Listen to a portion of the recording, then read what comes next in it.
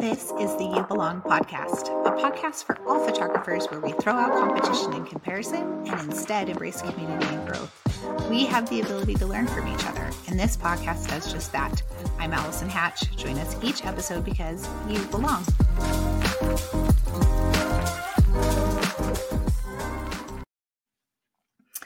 Welcome back, guys. I'm so glad that you're joining me today on our part 2 of The Creative Act, A Way of Being by Rick Rubin.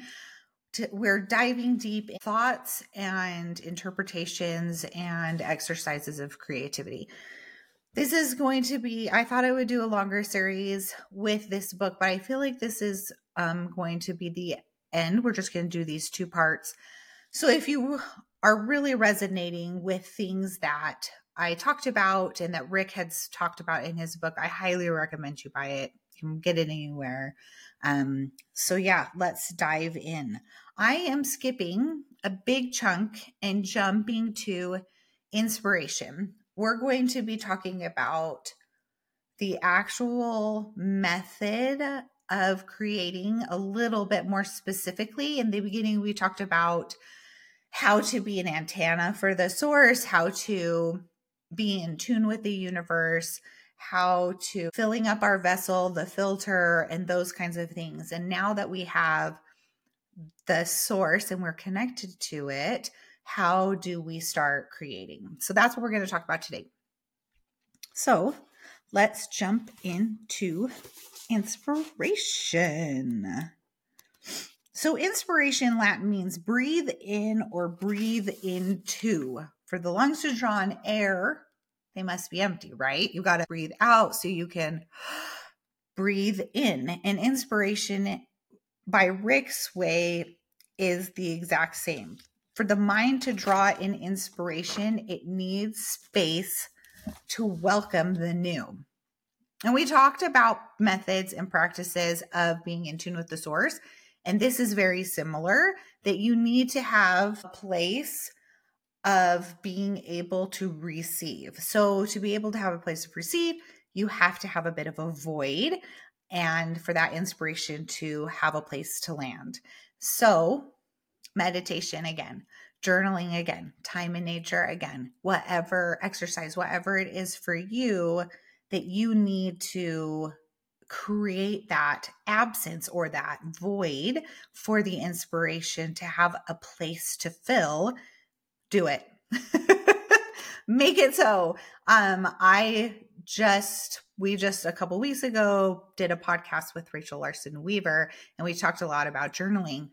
And I journal almost every single day for a lot of reasons. But one of them is it's not anything that I write that is inspirational or profound. It's just emptying the mind. Our brains are so busy. Our lives are so busy. And being able to just calm and create a silence, for me is what it is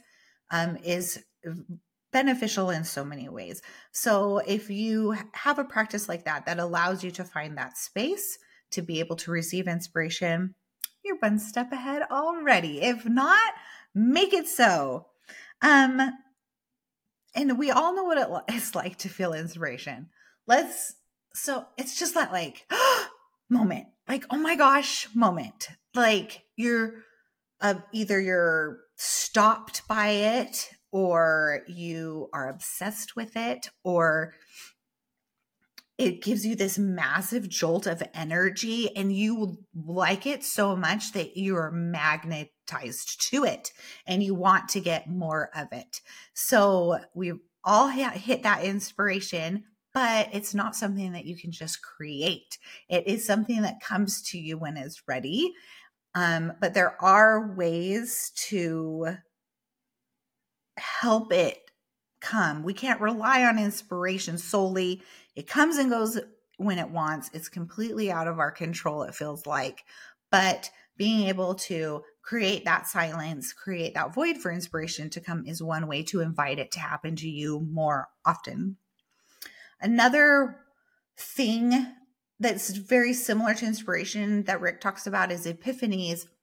I don't have these very often. Okay, I'll be honest. I just get like, oh, that's so pretty. I really love that. Or I just, I'm attracted to this and I want more of it. I don't get this like light bulb above my head kind of a moment, epiphany.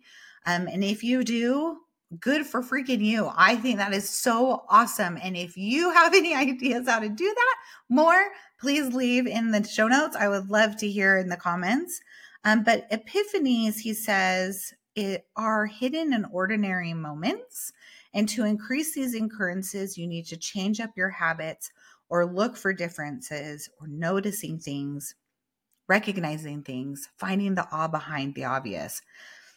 When he was going into this, I automatically thought of a child. So children have, everything is so new to them and they don't have any preconceived notions. And we talked about this in the last episode, having this childlike curiosity, this childlike wonder. And this is the same thing. It's continued over into okay, let's just do an example. Take your kids to the park. My kids are older. This has been a long time since I've had to toddle around with my kiddos to make sure that they're safe on the playground.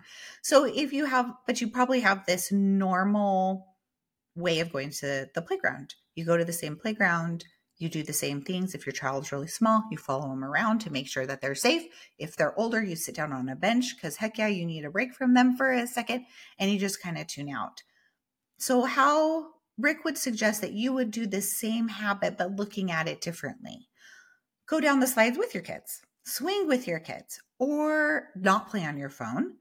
Notice and listen. Let's see what the people are doing. People watch or listen for different sounds or notice different interactions between the children or the colors that you see. Whatever it is, just creating a different habit around your everyday to be able to invite those inspirations and epiphanies in.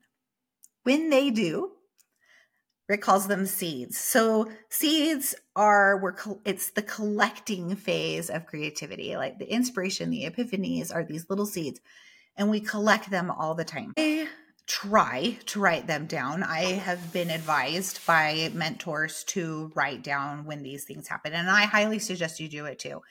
Because when we get a seed, we're not necessarily ready to act on it instantly, right? Like we're making dinner or we're doing a school pickup or we're talking with clients or we're doing emails and we just don't have time to deal with the seed then. So consider these epiphanies and the inspiration as a seed collection basket.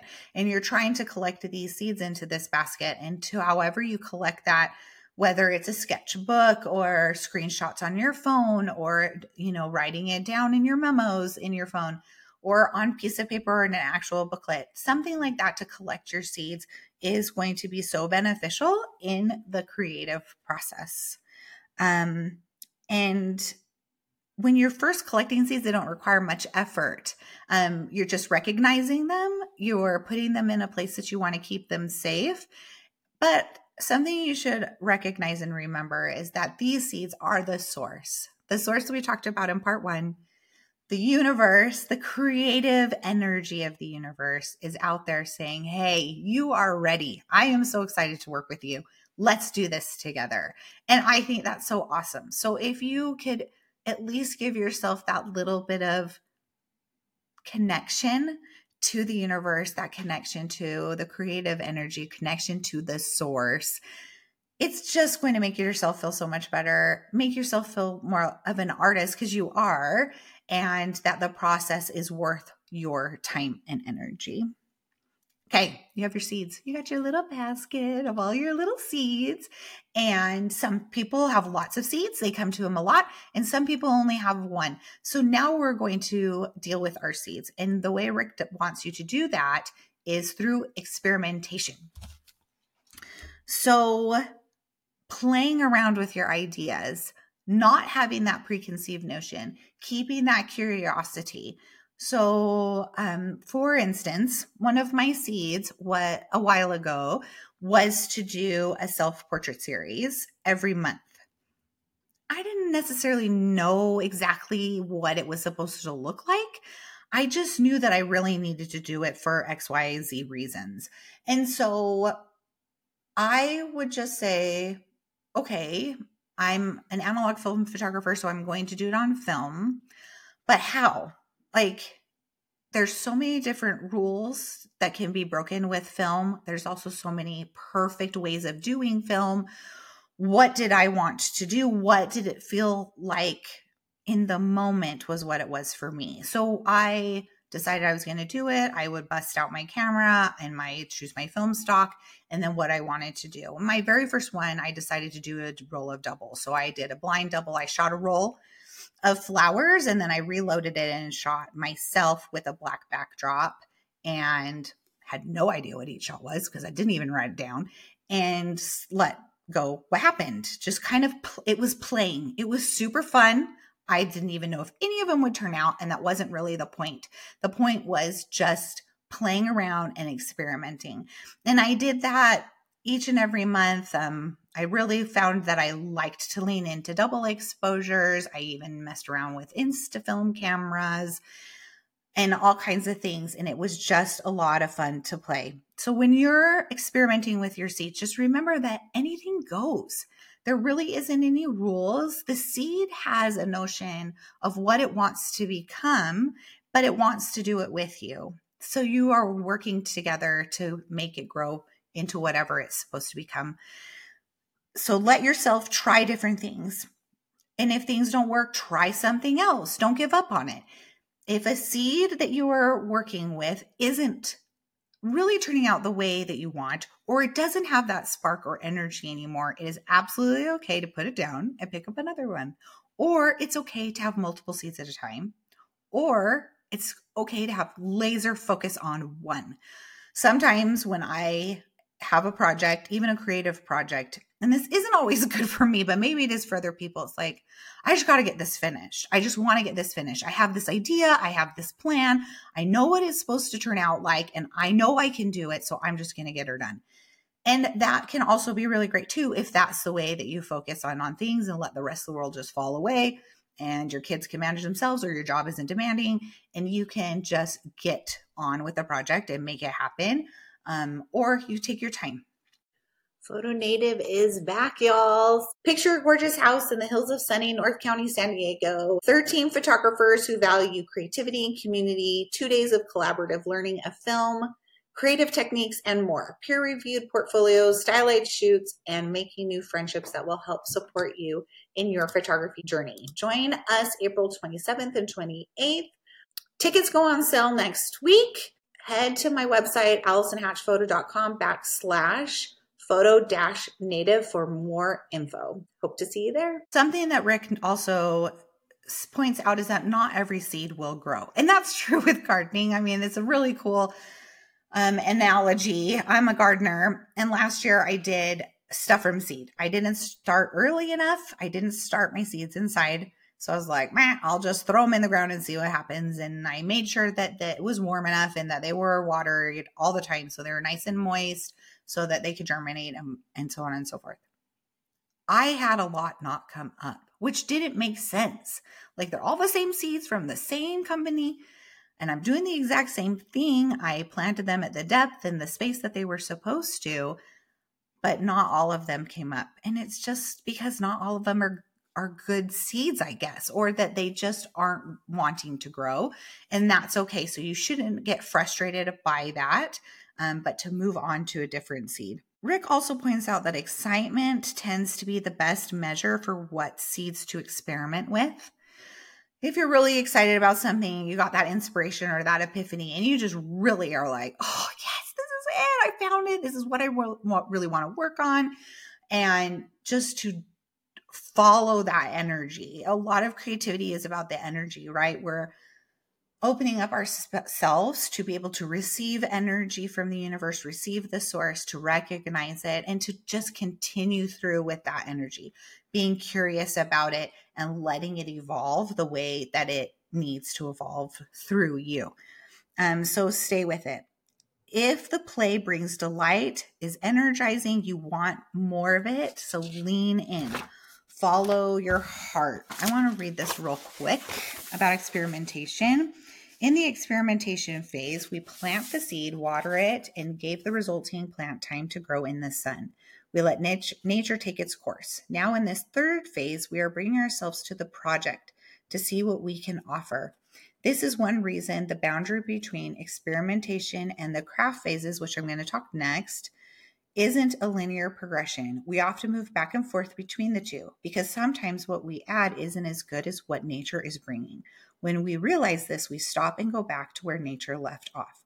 Whereas the experimentation phase is about what the seed has to offer, now we are applying our filter, reviewing the totality of our experience in the world and searching for connections. What does this remind us of? What can we measure it against? What does it relate to that we've noticed over the course of our lives? So the experimentation phase morphs into the craft phase, the labor phase. So this is the building phase. If you want to look at it as the experimentation phase was the drawing of the outlines, the crafting phase is the coloring it in, right? And the coloring in can be really fun too, but it gets tiring. Your hand gets tired from all the coloring. It can get laborious. It's labor intensive and can get a little draggy. So it's the least glamorous part. There's less magic in it, and there's a lot more specifics. This is where creatives can get stuck or stop altogether because it's just not as freaking fun. It just isn't. So if you are one of those creatives that you have all these ideas all the time and you start and then never finish anything or rarely finish things, this is a great place for you to be more self-aware of your creative process, that the crafting phase is not your favorite, but you can do it. You can figure out ways to get through it, reward yourself through it, or give yourself deadlines, or have a craft buddy, have somebody in the creative process with you that you can be accountable to. Community, I'm all for community. So community is always such a great thing to help you out when you are feeling, I just don't want to do this anymore. This is the part you need to just keep going through. I had a neighbor when I lived in Cleveland. Her name's Melissa. I will link her in the show notes because her art is incredible. She is an artist full time. She does mixed mediums, encaustic oil, acrylic, all of it. And that was it. She didn't have any other job. She didn't have any other fallback or any other source of income. And so she had to craft all the time. She had to create work so work could be sold. This was an actual tangible process. And she would say, I don't want to do it today. But she would put on her gear and she would go down into her basement because that's where she did it. And I would see her with her rubber boots on and her respirator mask because she works with a lot of chemicals outside, taking a break sometimes. And I know that her process wasn't always glamorous. She would have times of inspiration because her work did evolve over time.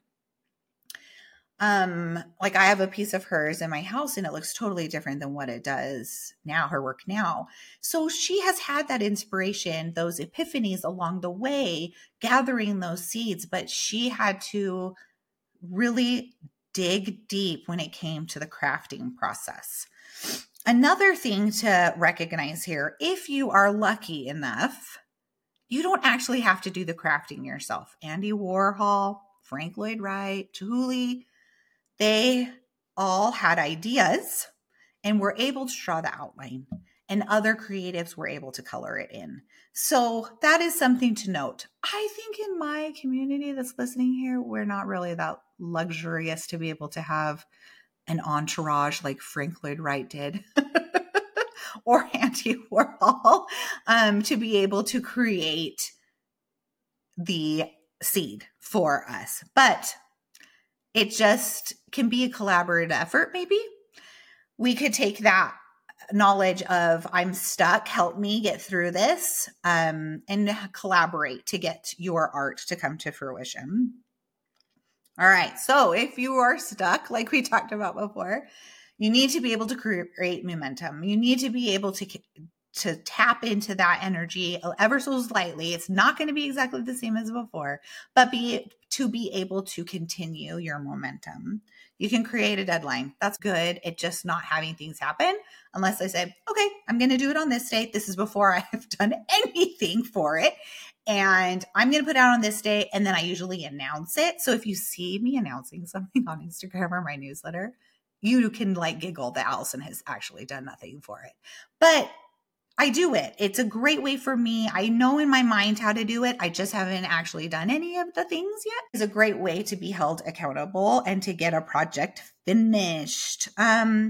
Another thing that Rick notes is if you stay in the crafting phase for too long with a single project, you may get disconnected from it. Let me read on page 1. Excuse me, I'm getting over a little bit of a cold. Art is a reflection of the artist's inner and outer world during the period of creation. Extending the period complicates the artist's ability to capture a state of being. The result can be a loss of connection and enthusiasm for the work over time. So if you're like, been sitting with the same painting for too long, my mother's a painter. That's one of hers behind me.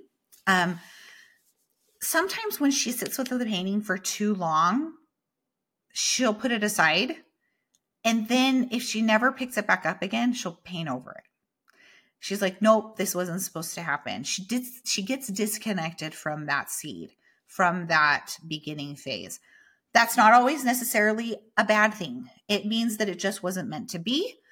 But if you are the kind of person who is a perfectionist, that you have a hard time making decisions, if you get heavily influenced by other people, you listen to other people's feedback too much, you just sit in self-doubt a lot, hanging out with the same project for too long is not good. Done is better than perfect. And no art is perfect. And the more you do your art, the better you will get at your craft. Technically, yes. So let go. Just get her done, son. That's what I say to my family a lot. Just get her done.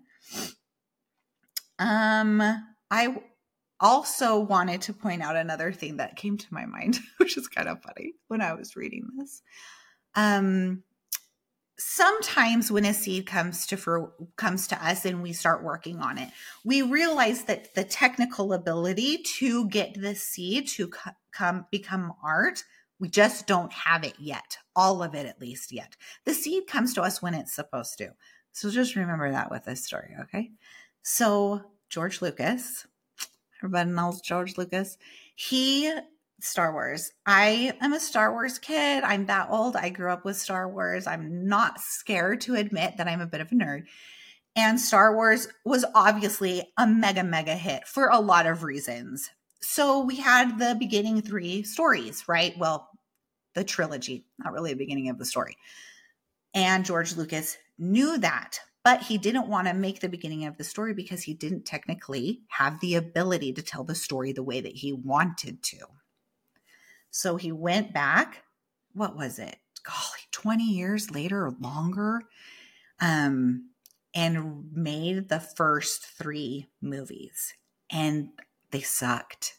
He also went in and changed things about the original the original trilogy, like adding in different animals digitally and adding scenes digitally with people and things, and it was not good.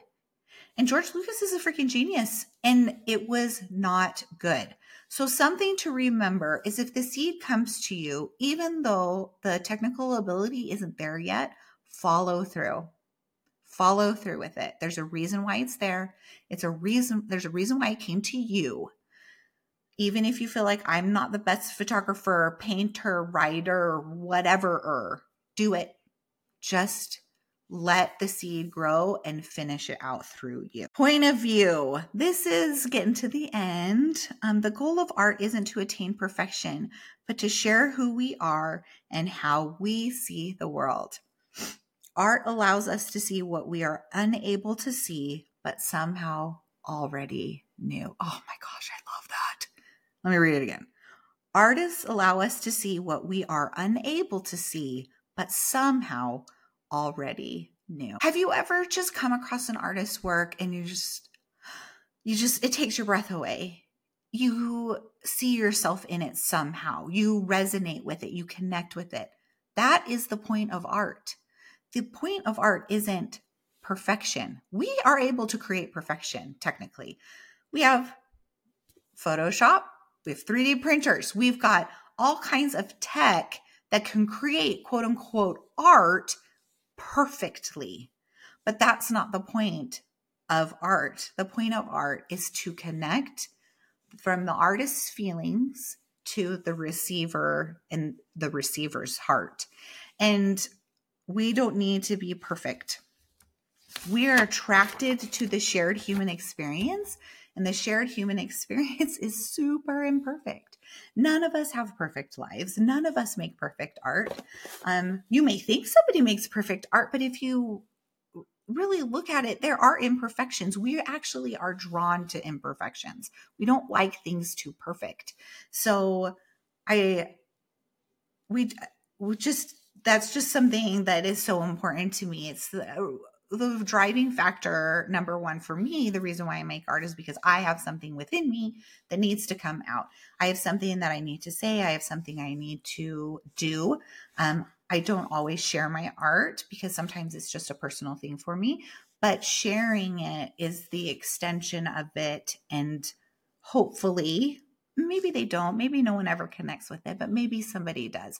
And maybe that puts a seed inside of them of discovering themselves and then creating their own art or changing their lives somehow and becoming creative and having a bigger life. That means a lot to me. Another thing to remember about art being imperfect is that art isn't supposed to be useful.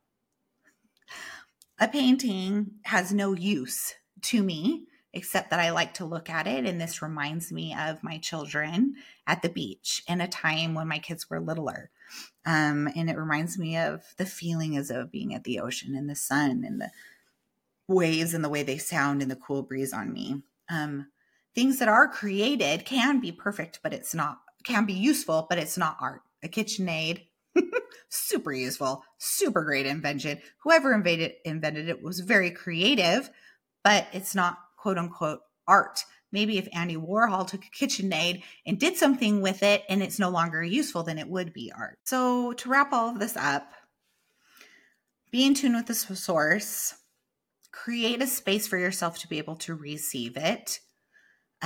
Understand that you're a vessel and don't fill yourself up with things that are unnecessary. Make sure to leave room for the source and those seeds to be able to get through your filter and to change your filter by being curious and playful all the time. When you have those seeds, make sure and collect them and store them for when you're ready to work on them. Have fun when you're working on your seeds. Experiment and play.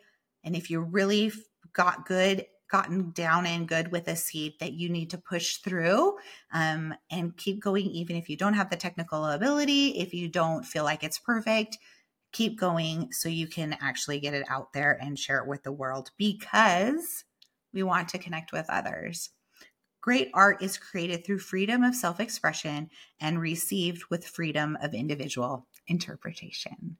Thank you so much, everybody, for being here. I really hope that you guys pick up this book. It's a really great book with these teeny tiny chapters in it. So it's a really easy read to just kind of like gain a little bit of creative nugget information every day for yourself and keep you on your creative journey. I'm so grateful that you're here. I'm so grateful that you're you. And we will talk to you next time.